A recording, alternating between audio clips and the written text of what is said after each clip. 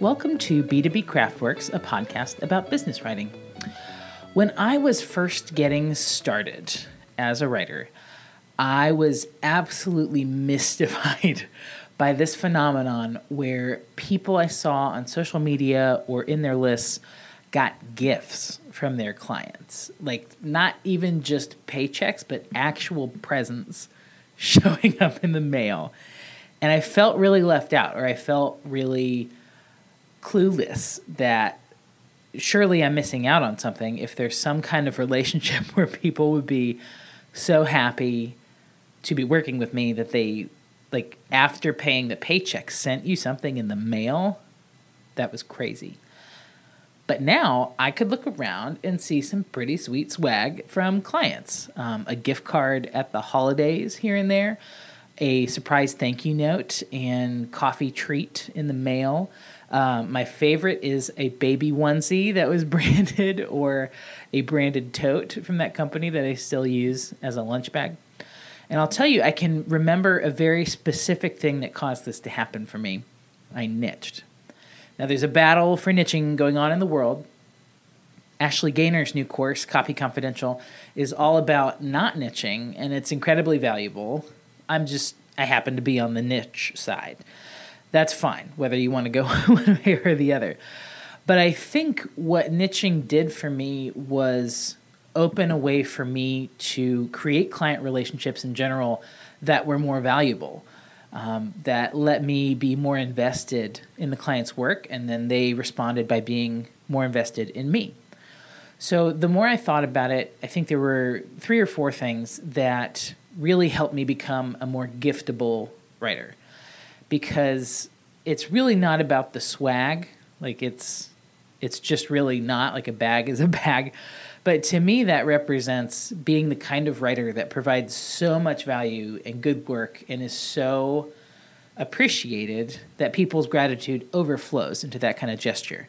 And who does not want that? Whether you're a freelancer, where that means job stability, or you're in-house, where that means you're attracting people and, showing your value, just who doesn't want that? So there's 4 things that I wanted to talk about today. And the first is to stop monkeying around. If you've ever been a newbie, you know this feeling. You're just a writer monkey. People have a topic for their blog. They send it to you. You write it. You get paid.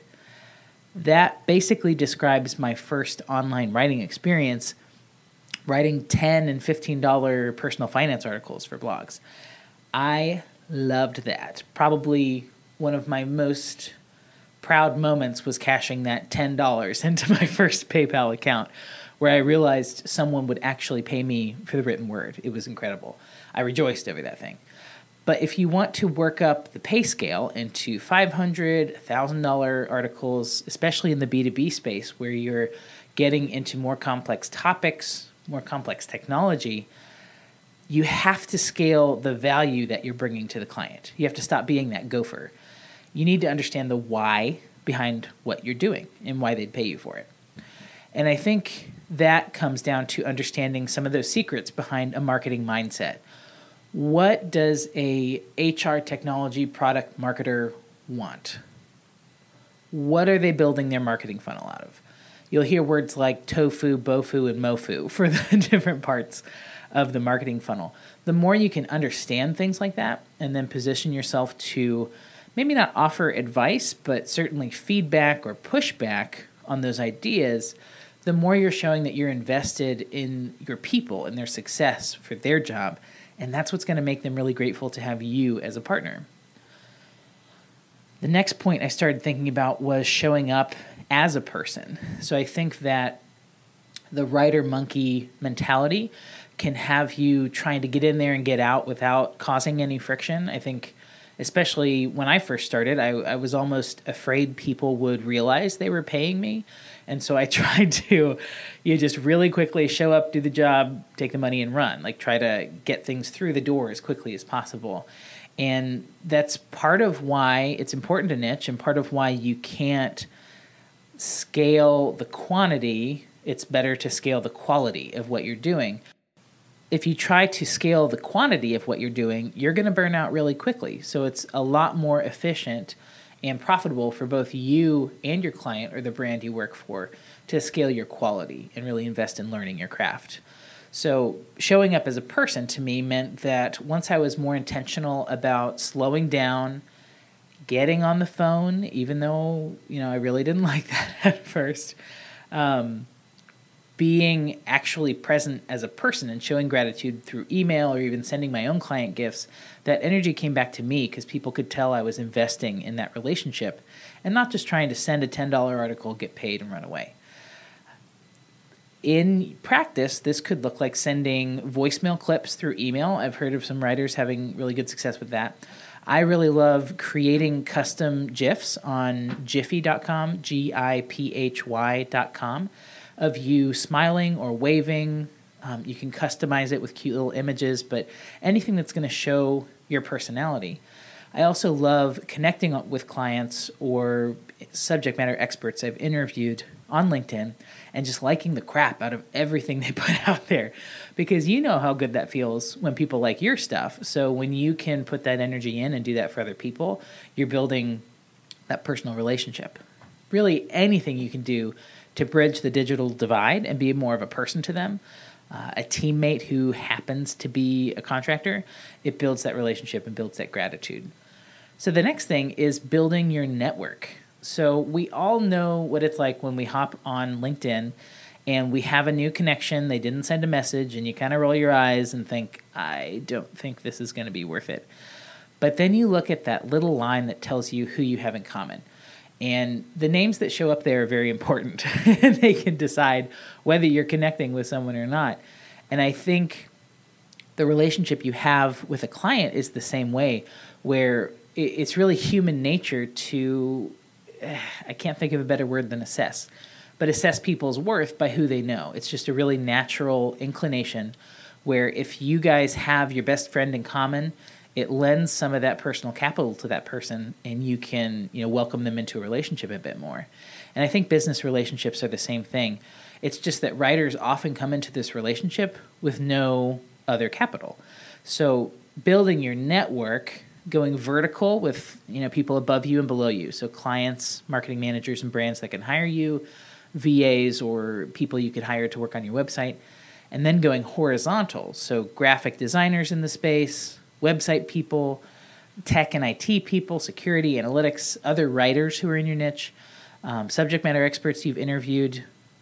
Building a network is bringing your substance as a professional business person who can contribute to other people and therefore receive those contributions back. And I think that is where a lot of the value can come from niching, where those relationships are more natural and they happen more naturally because you are navigating something that you're all curious about. And that is a perfect lead-in to the final point, I think, which is being curious. Curiosity is such an important theme for success in writing or business in general, because you really don't have to be an expert or a notable thinker on something to interest people or be interesting. You just have to be really curious and thoughtful. In a client relationship, this might look like getting on the phone, again, I know, I really hated that at first too, and talking about their strategy. You don't have to be a strategist to do this, but you can ask why they made certain choices. Where did this editorial theme come from? Have you considered blank, or have you tried blank? And just like that, you are more valuable because you're giving them space to think about what's important to them and make a better plan for what they're doing. My favorite example happened really recently. I'm in some industry groups, and one of them is for an HR tech product. It's called like Lattice by People or Chief People or something like that. So I was working with an LMS company, learning management system, and I asked them if they've ever thought of doing something like that to build their own community. So this isn't something that would work for everyone, but this company in particular has such happy and loyal customers that it just suddenly struck me what a great investment of time that would be for them to put a community together for those people to support each other. And right away, that was something they're very excited about and they're going to think about. And this isn't new work for me. This isn't, I'm not selling Slack groups or anything like that. But I really care about their people and helping their marketing be a success, and that energy comes back to me in loyalty. I also think curiosity gets at that fact that there's literally only 2 or 3 people in the world who really feel like they know what they're doing all of the time. So if you can be that curious, well-informed, thoughtful person who's asking questions and creating space for building connection, that connection's going to happen. That empty space will get filled. And you don't have to know more than you know right now to do that. So these are some thoughts on how to build relationships so good that brands send you presents. And if this happens for you, if you take any of this advice, please reach out and tell us.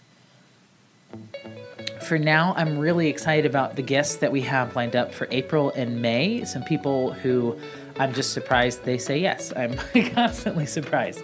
People are saying yes to talk about this really nerdy, cool stuff in B2B writing. So to stay on top of those people coming out, you can stay subscribed here. You can find us on Facebook, Twitter, and LinkedIn, wherever you get your news. And the most important thing is to be on that email list where you will get updates about what's happening in the industry and an invite to the special group that we're going to start making in the next month or two. Thanks for listening.